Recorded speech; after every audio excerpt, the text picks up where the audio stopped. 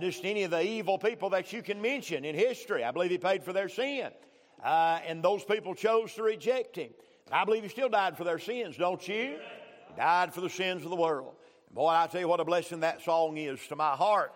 I'm glad that he's got the blood. Let's open our Bibles to Acts chapter number 5 tonight. Acts chapter number 5. We'll try to finish out the 5th chapter and head into the 6th chapter for next week. Acts chapter number 5. And of course, you know where we're at. Those disciples, they've been causing trouble down at the temple. They've been preaching up a storm, got thrown in jail over it, got released by an angel. What do you think they did? They went right back down there and preached some more. Amen. And so they went, laid hands on them, caught them, brought them before the Sanhedrin, and interrogated them. And Peter made a pretty good speech last week, didn't he? He preached them a message about the death, burial, and resurrection of the Lord Jesus Christ. And at the end of that message last week, we saw verse 33. The Bible said when they heard that, they were cut to the heart and took counsel to slay them. So now they're talking about how they can kill these apostles. They want rid of them. We'll pick up our reading in verse 34. Then stood there up one in the council of Pharisees named Gamaliel, a doctor of the law, had a reputation among all the people, and commanded to put the apostles forth a little space, and said unto them, Ye men of Israel, take heed to yourselves what ye intend to do as touching these men. For before these days rose up Thaddeus, boasting himself number of men, about 400, joined themselves, who was slain, and all as many as obeyed him were scattered and brought to naught. After this man rose up Judas of Galilee in the days of the taxing, and drew away much people after him. He also perished, and all, even as many as obeyed, were dispersed. And now I say unto you, refrain from these men, and let them alone. For if this counsel be the work of men, if this counsel or this work be of men, it will come to naught. But if it be of God, ye cannot overthrow it, lest haply ye be found even to fight against God. And to him they agreed.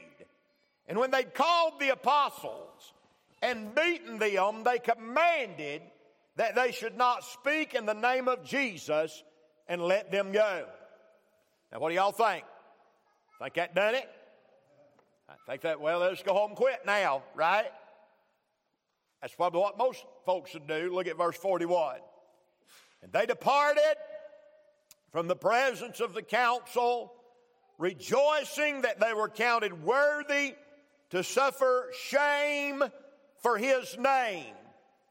And daily in the temple and in every house, they ceased not to teach and preach Jesus Christ. Let's pray together. Father, I ask, Lord, in Jesus' name that you'd help us tonight. God, we're in a place where if we endeavor to do it on our own, Lord, it'll only make a mess. But God, if you'll help us tonight, if you'll touch us this evening, God, take worldly thoughts out of our mind, put spiritual thoughts in there. If you'll give us a steady mind and a clear-speaking tongue tonight, if you'll touch us with the Holy Ghost, if you'll help the hearers as well as the speaker, God, if you'll do every part in the service, Lord, we can have church tonight. I believe that, Lord, with all my heart. I believe we can have church tonight, Lord, if you'll do it. So, God, we just pray and ask, Lord, that you'd meet with us this evening. Have your will and way. We'll thank you for all that you do. In Jesus' name we make our prayer. Through his blood we pray. Amen and amen. Well, the Sanhedrin is full of hatred, and they have a heart that is set on murder. They've decided among themselves that they're going to kill the apostles and wipe this bunch out and get rid of their problem as they saw it down at the temple. But as we pick up our reading tonight, we first see a speech by a man by the name of Gamaliel. Now, this is an interesting character. He overhears them. They're talking about the death penalty for these men. Now, Gamaliel, he's a doctor of the law. He stands up and he hushes the crowd. He's well respected. And he said, let me have your attention just a minute and talk to you about what we're about to do. Now, who is this man by the name of Gamaliel? We know a little bit about him from the life of Paul. When Gamaliel is here before these apostles back at his school, right at this time, quite likely, was a young man by the name of Saul of Tarsus. Because we'd find out later in Paul's life that he studied at the feet of a man by the name of Gamaliel.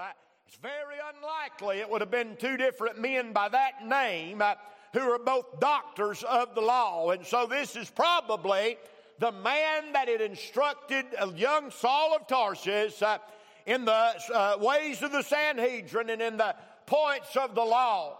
He stands up and he makes a point. He begins by pointing out two men. Now, these are two historical men. We don't know a lot about them, but both are insurrectionists. They were rebel rousers. One's name was Judas, but not the same Judas that was at one time a disciple of the Lord. It was Judas of Galilee. And he said those men, they brought up a ruckus, but it was done away with. Gamaliel said, let me tell you men something. If this isn't of God, it'll go away too. But he said, I'm going to tell you, he makes a great statement. He makes a great statement here. He said, but if it be of God, in verse number 39, ye cannot overthrow it. That's what Gamaliel said to the Sanhedrin. He said, if what these boys are doing is of God, then you're wasting your time, because it cannot be overthrown. Did you know the Bible said that whatsoever is born of God overcometh the world? Have you ever looked at that statement? The Bible does not say whosoever is born of God overcometh the world, but John said whatsoever is born of God overcometh the world. I believe Jesus put it this way, upon this rock I'll build my church, and the gates of hell shall not prevail against it. I'm going to tell you, the old ship of Zion was sailing a long time before there ever was Republicans or Democrats. And before there was a Washington, D.C., honey, the church was making it just fine. Before there was a Raleigh, before there was an OSHA, before there was laws, before there was any of those things, the old ship of Zion was sailing on. And I'm going to tell you, and I know times looks bad, and a lot of times we wonder what's going on in this old world, but I'm going to tell you one thing for sure, the church is going to make it. I mean, you can bet your bottom dollar the church will make it. You know why? Because what's born of God cannot be overthrown. And that's what Gamaliel said. He said, if these men are of God, he said, you cannot overthrow it. Now watch this. He said, we better be careful what happens right here. Look at verse 39. Lest happily ye be found even to fight against God.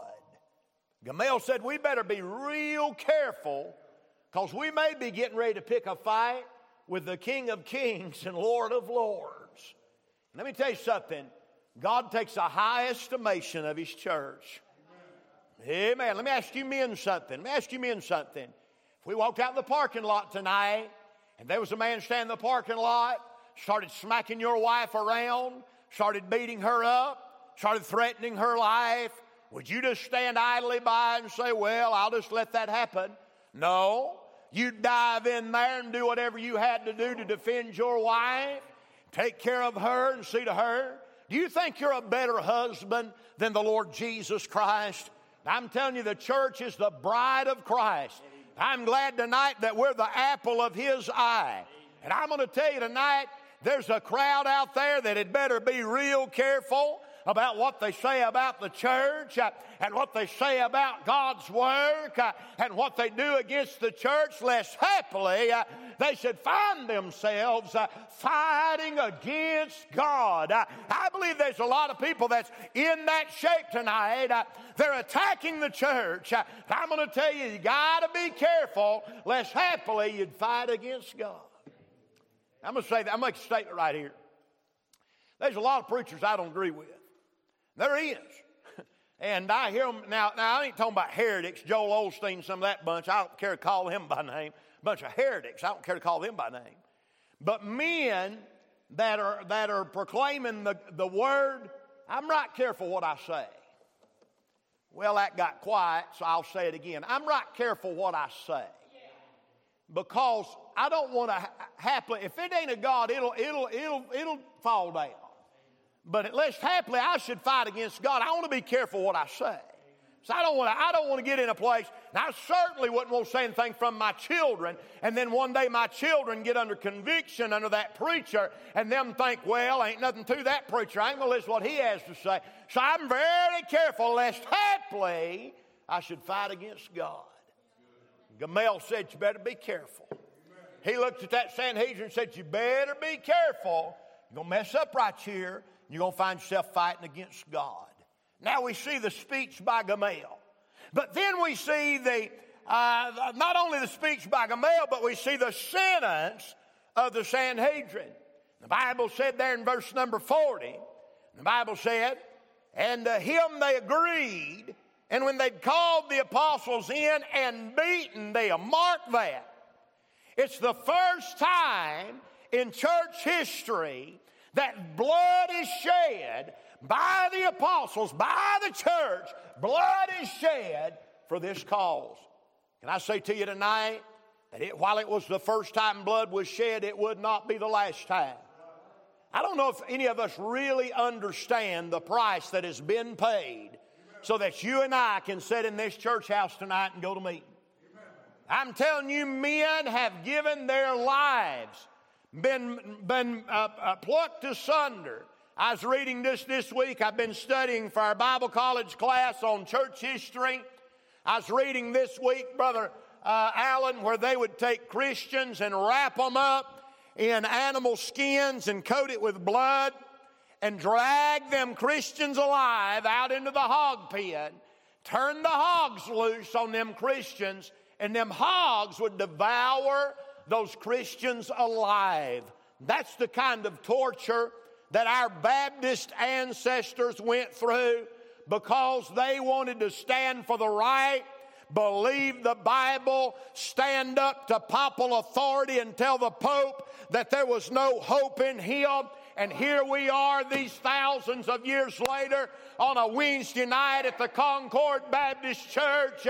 And we ought to realize tonight there's been a lot of people put a lot into this thing.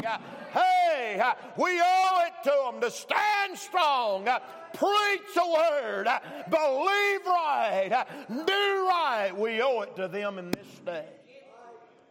It's the first blood that was shed. The Bible said they beat them.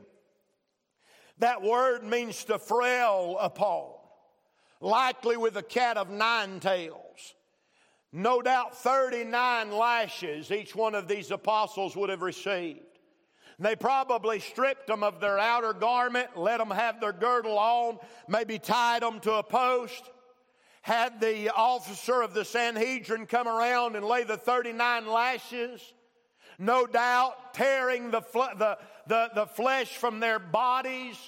They began to feel that warm blood as it ran down their back. They're trying to get them to curse God, trying to get them to deny their faith. But the apostles held strong. Pieces of bone are starting to be pulled away, muscle and flesh and fat. Blood is covering the floor. These apostles hold strong, don't deny. They're going to get wounds that no doubt will hurt for some time. Here in a minute, we're going to see them preaching down at the temple. No doubt their back and sides are still sore from the beating that they have received from the Sanhedrin. But here's the thing. They will not be deterred. They will not stop. They have a God in heaven. They want to proclaim